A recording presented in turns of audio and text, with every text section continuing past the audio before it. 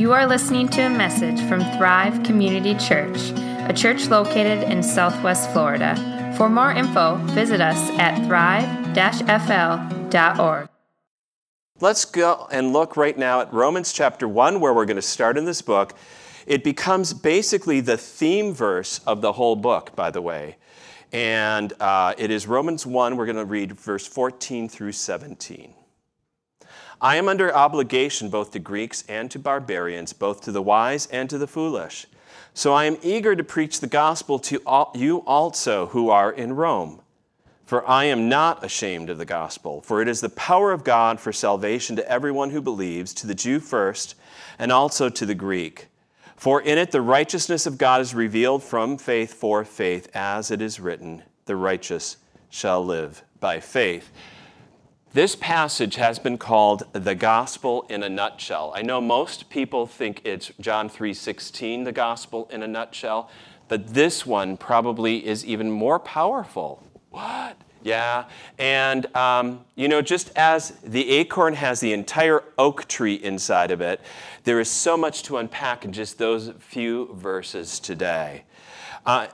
That when we unpack it, I'm hoping basically that gates of heaven open up before us. And you might go like, that's an odd way to say it. That's exactly the way that the founding person of the Reformation put it, Martin Luther. He discovered in this passage that we're looking at today what changed and started the Reformation, and that is the gospel. So he had struggled a long time with his understanding what the righteousness of God is, specifically that's mentioned in this passage. And he thought, the righteousness of God is how God is right about everything, and he'd be right to judge me, right to condemn me, because I am not perfect. I'm not even close to perfect. I can't do anything that's great. And he was starting to trying to figure out what that all meant. Okay? And he really, really struggled with this passage. And then he finally had the breakthrough. It was called the Tower Experience. He writes about it because it happened in a tower, in a castle. And this is how he writes about it after the fact. He says, I greatly longed to understand Paul's epistle to the Romans, and nothing stood in the way but that one expression, the righteousness of God. Because I took it to mean the righteousness whereby God is just and deals justly in punishing the unjust.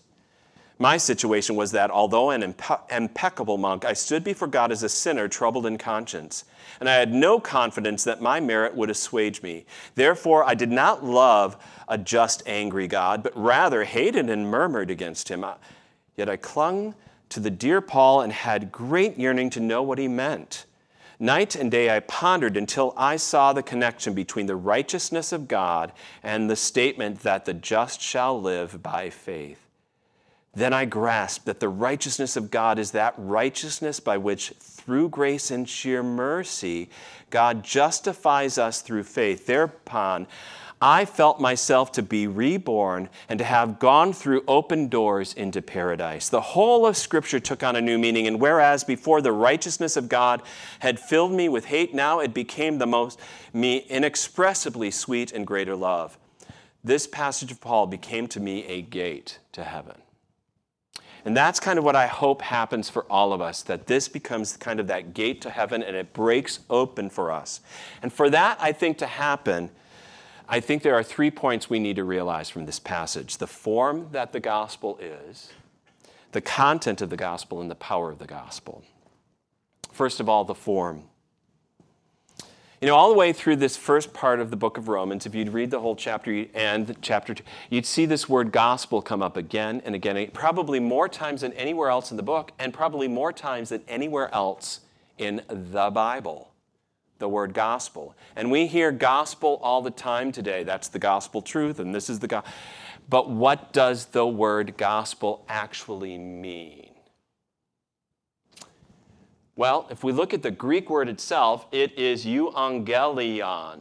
And I know you're not maybe used to Greek words, but the first part of it, is kind of the preposition that means true or right or good, actually. The word means good. And angelion, you can almost hear angel, message, messenger. Because angels, whether they were spiritual beings or whatever, it was just a messenger, someone who carried the message.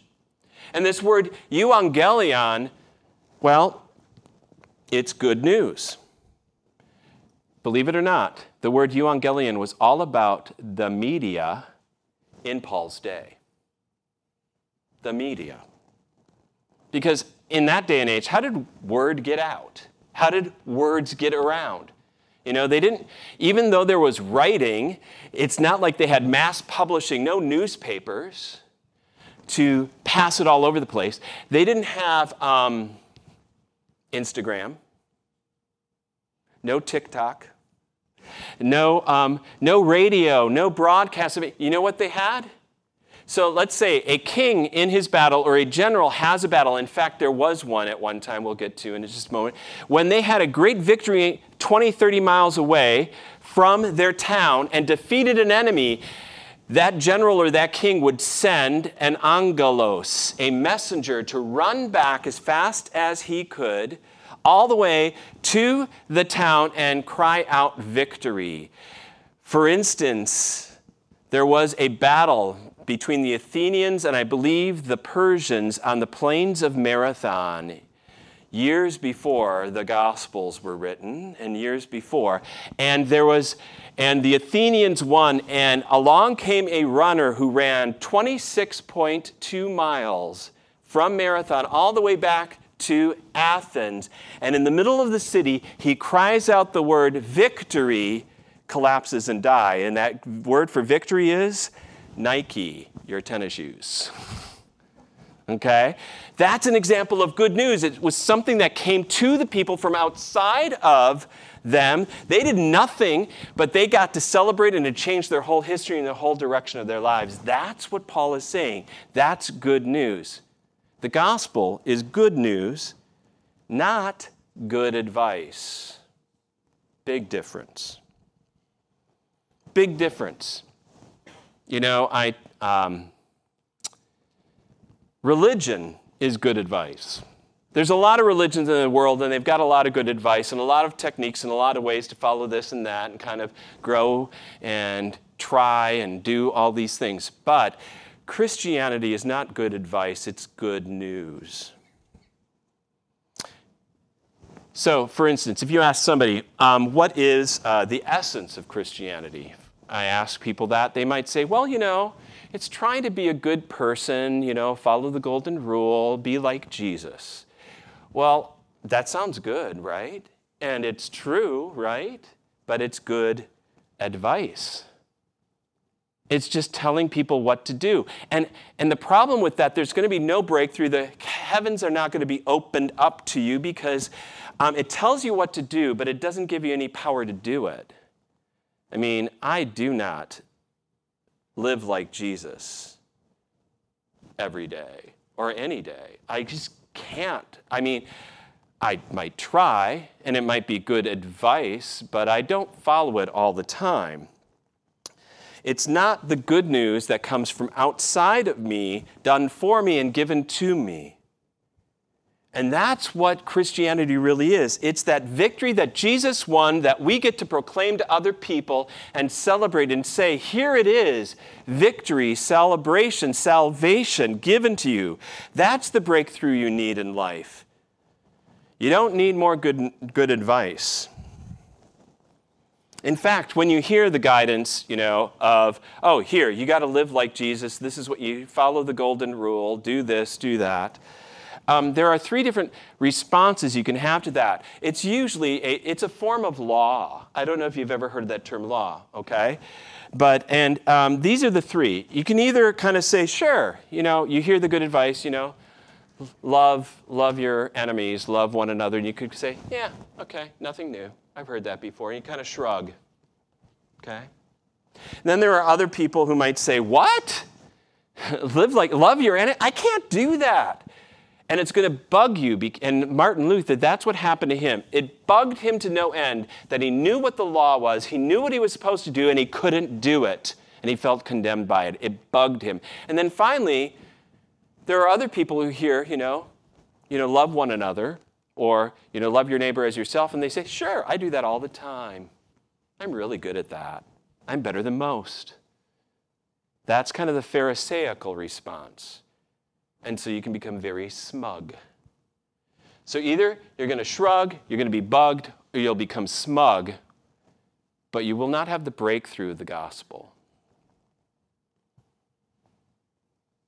The breakthrough is when you realize you have received a gift from outside of yourself, the righteousness of Jesus Christ given to you freely, the victory won, you've done nothing for it.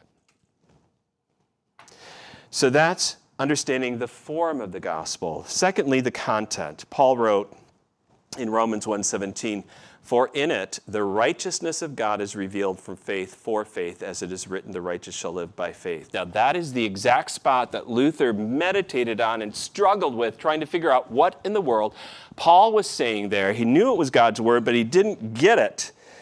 And then finally he had that breakthrough because he understood that the word about being called just after this, that a person is declared just or righteous before God. Justified, this theme that we have said for the entire series on Romans, probably one of the most important words in the book of Romans is that word justified. And you have to understand kind of what that means. To justify is really not to change something, but to make a change in relation to that. Now, I know that's really abstract, but for instance, if I am talking to you and you talk to me and you say, and you say, so-and-so is the best baseball player that ever existed. Tom Seavers just died this week, so maybe you'll say, he's the best pitcher that ever. I might say to you, can you justify that statement? And what I'm asking is not that you change your statement about Tom Seavers. I'm asking you to give me proof that is change me in my relationship to that statement so I accept that statement. Does that make sense? That's the change that actually happens. I'm not asking you to change that statement. I want you to change my relationship to that statement. And that is what the gospel does, actually. Paul says in Romans 5, therefore, since we have been justified by faith, we have peace with God through our Lord Jesus Christ. Paul says that God changes his relationship to you. He changes his relationship to you because that relationship at once was hostile. We were at war, and instead he makes it a relationship of peace. But he doesn't change it by changing you to start with. He doesn't ask you to change first, and then he changes his relationship to you, but instead, he justifies you. He changes your status from outside of yourself. How does he do that? Because Jesus comes to take our place. Jesus trades places with us. That's what the cross is really all about. It's where we get what he deserved, and he gets what we deserved. Okay? The cross is where Jesus gets what we deserved, and we get what he deserves. And that changes our relationship. We are justified by God's grace. He changes our relationship. We're declared not guilty, righteous. We are giving the status of Jesus Christ before the Heavenly Father. So another way of saying it is, justification is a lot more than just getting your sins forgiven. Now, I'm not saying that forgiveness of sins isn't part of it, but it's not the whole of it. It's like Jesus dying on the cross. If Jesus just dying on the cross meant, okay, anytime that I sin, then I can go to God and ask for forgiveness, and then I get forgiven, that really doesn't change my status before God, because then I just have to keep going back to God every time to get a little more of that forgiveness to make sure, and it's up to me to make sure that that happens, and then he'll forgive me, and then I'm back to square one. No. You have a whole new status. Another example. A person's in prison, convicted rightly for breaking the law. Now, what's going to give him a whole new status? If he gets simply a parole. That doesn't change his status. Oh, he's out. You're done. That's paid for. He is still then under the law, just like us slobs, and he's got to keep it in order to stay out of prison. Even with a pardon, he's still under the law, and he has to stay out under the law. He has to keep doing the right things in order to stay in that status. But with the gospel of Jesus Christ, it's more than even a pardon from the governor. It is a change in status. It is, yes, the pardon, that you are forgiven, that you were a criminal and now you are no longer. That record has been expunged. And at the same time then, you have been given the Congressional Medal of Honor, the Nobel Peace Prize, and $1 billion in your bank account. It's not just a removal of the negative, it's also a bestowal of an extreme positive, the entire status and righteousness of Jesus Christ himself. Paul says this in Romans 8, that we become joint heirs, co-heirs with Christ. In other words, everything that is rightfully his is now rightfully mine, yours. You don't get 50%, you don't get 5%. We don't all just share a little piece of the pie. We get the whole pie. We get everything that Jesus gets. Everything that is his rightly is now ours because of God's grace. All of that. How do I know if somebody actually gets this and makes a breakthrough? It might be when you ask that question, tell me, are you a Christian? And the person goes like, well, I'm trying to be. They're not getting it. Because they think somehow being a Christian is about how I'm doing. My quality of life makes me a Christian or not. No, I understand when people saying, I'm wanting to live a better life. Okay, but being a Christian means that I've got the status, the gift of Jesus Christ, regardless of the quality of it's not about me. It's about him. It's about what he has done. Yes, I am a Christian. Period. I have received that outrageously great status of Jesus Christ himself. Not because of anything I've done, not because I've been good at anything, but because of his grace. You're declared righteous and given. You're no longer a slave, but a son. You're no longer in bondage, but you're a daughter. You have all the honors and privileges of Jesus himself before the throne of God. Period. Whoever you are, no matter what. And finally, for breakthrough, I think it's this, the power of the gospel. We need to understand that. Paul writes in Romans 1:16, "For I am not ashamed of the gospel, for it is the power of God for salvation to everyone who believes, to the Jew first and also to the Greek." Paul doesn't say here that the gospel brings some power to your life or is the medium to that power, the connect, but he says the gospel is the power of God. Huge difference. When you hear that gospel and receive it, you have the power of God coursing through your veins. And one way you know that power has been active in your life is the first response to the gospel is not, wow, isn't that wonderful, but kind of an offense. Paul says at the beginning, I am not ashamed of the gospel, which means a lot of people are probably ashamed of the gospel. And in fact, in 1 Corinthians, he goes through how the Gentiles find it a stumbling block, or the Jews find it a stumbling block, and the Gentiles find it foolishness. Basically, they're offended by it because it's like, doesn't make sense. That, in other words, for religious and irreligious people, the gospel seems absurd. It's offensive. It gets in the way of my ego. First of all, for those who are religious, it's offensive because, they hear the gospel and it's like, wait a minute, that's too easy. Are you kidding me? You mean anybody? Really? Even no matter how bad? I've been trying to live a good life and you're saying that In fact, I remember back when I was in seminary, back in the 80s, I met somebody, and he was a very religious, devout person, and he basically told me one day, "You mean that everything I've been working on all my life is just a crock of manure?" It was offensive to him because it was, quote, too easy. And it wasn't about everything that he was trying to gain by his own status.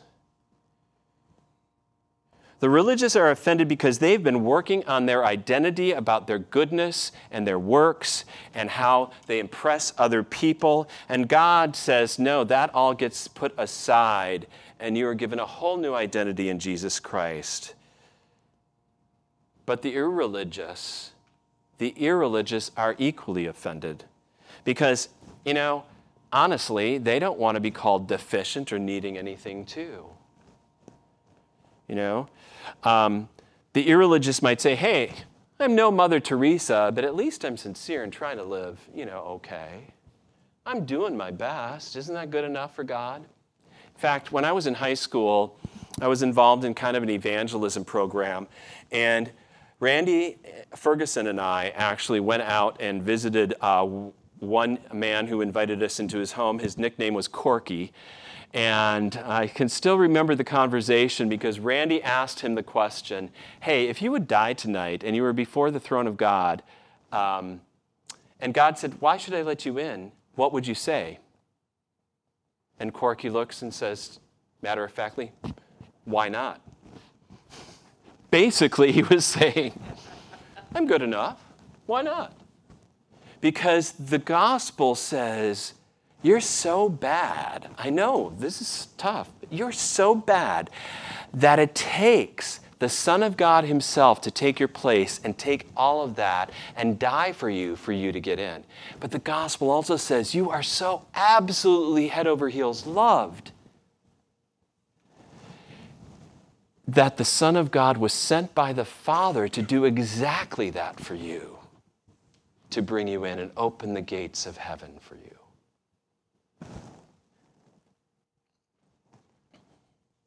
The gospel actually contradicts every system of thought, every world culture, every worldview.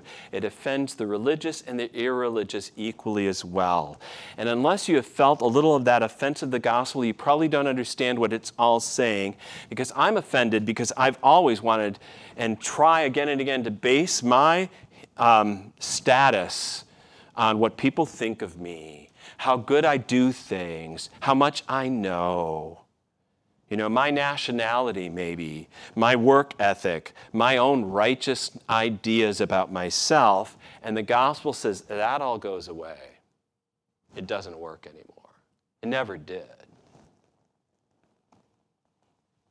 Now my status, my identity is now based not on any of those things, but on Jesus Christ himself, that I am welcomed into the family of God by his sacrifice, his character, his work, his righteousness. So it's a power like no other. Ernst Käsemann put it well. He said that idea of righteousness is God's salvation creating power. It's not a thing that God possesses like I'm righteous, but it's a thing that he gives and creates in us, that he is able to save us. So God does, in a sense, through the gospel, what no amount of other kinds of power could ever do. He changes the status you have with him, and nothing else can accomplish that. And that also means then that you are declared righteous by God himself, so that the powers of evil that are at work in this world, the devil himself can try to accuse you, can try to deceive you, can try to even use God's word against you. And it cannot and will not change your status. They're just lies. They're just falsehoods.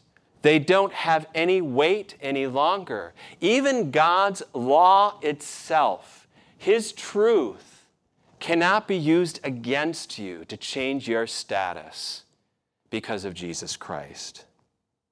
And no amount of political or psychological powers that the world has can change any truth of your status before God.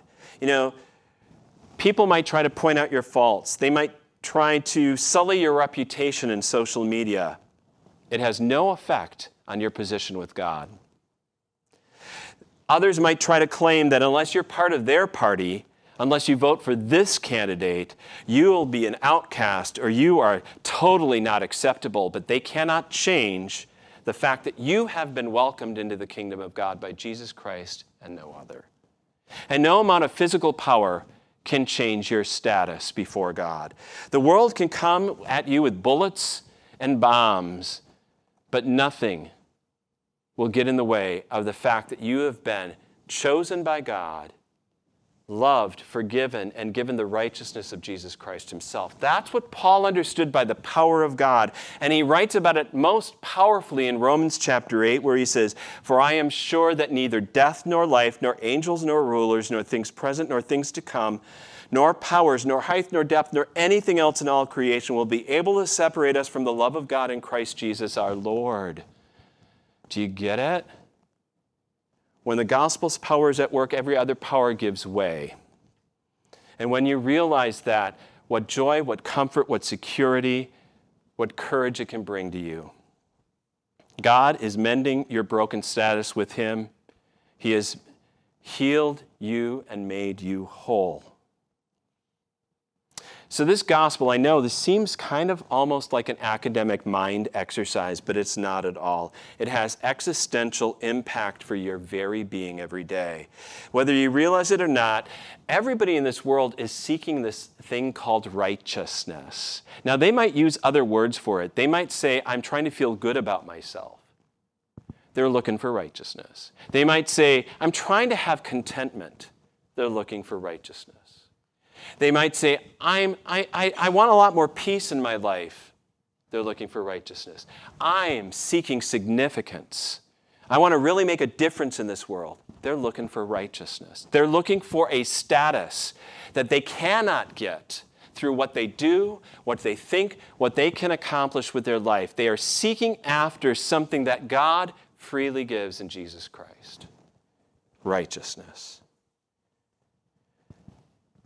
That God approves you, that God welcomes you, that God declares that you are his, that God places the verdict on you that you are righteous because of Jesus Christ, that he mends his relationship with you, he brings healing to those things that are fractured, he straightens things that are bent, he declares what he wants to see in you and me, and changes everything. So I pray that's what Luther had as his tower experience, evangelical breakthrough, the gates of paradise open before him, that as you understand that the form of the gospel is good news and not good advice, that you understand that the content of the gospel is not simply forgiveness, but the righteousness of Jesus that is positively given to you, that the power of the gospel changes your eternal standing, and no power in this world, in all of the universe, could ever change that. That too will be a breakthrough for you as we continue in this series, Justified, how God mends broken people and a broken world. Let's pray together, shall we? Lord God, thank you so much for this day, for your good news, the gospel. Lord, we pray for breakthrough in our lives, that like Paul had the scales fall off of his eyes and he could see clearly again, that we would see what you have given us freely, how you have loved us eternally, how you've changed our status existentially and completely. Lord God, I pray that you would be with those in our congregation this day who are facing anxiety and stress, difficulty and struggle, Lord. For anyone who might be facing financial woes, Lord God, during this time, that you would knit us together as a body here, that we would serve one another, that everyone has enough, and that we would truly be the family of God. We pray, Lord God, for anyone who needs healing today. We know Jamie has just undergone surgery. We thank you, Lord, for its success, and continue that healing. We thank you for the news that Andrea has received from Moffitt, that this cancer, Lord, we pray now is totally healed, and that whether you do it directly or through a clinical trial or whatever way, Lord, you get all the glory for that. We pray, Lord God, for Pastor Zender, who continues recovery from COVID-19, now in rehab, Lord. We thank you for his progress and pray for your healing there. Lord God, as we prepare to receive the Lord's Supper, we pray that you would show us not our sinfulness. We know that too well. Forgive us for that, Lord, but show us the righteous gift that you are, Lord Jesus, and the fact that you would give to disciples who would walk away from you even that night, that you would give yourself fully to us, and you would be our righteousness and our redemption and our wisdom and our all in all. Lord, thank you for this time. We pray, Lord, that you would also make us giving people who willingly respond to your goodness and grace, that we can show and display your wonderful good news to others through gifts like we give, Lord, for the drive-by, with gifts as we give just for extending your kingdom through this church, with the way that we spend time in prayer and service in this community, that your righteousness will be known and that we are freely extending it, that good news to all. All these things we pray in Jesus' name. Amen.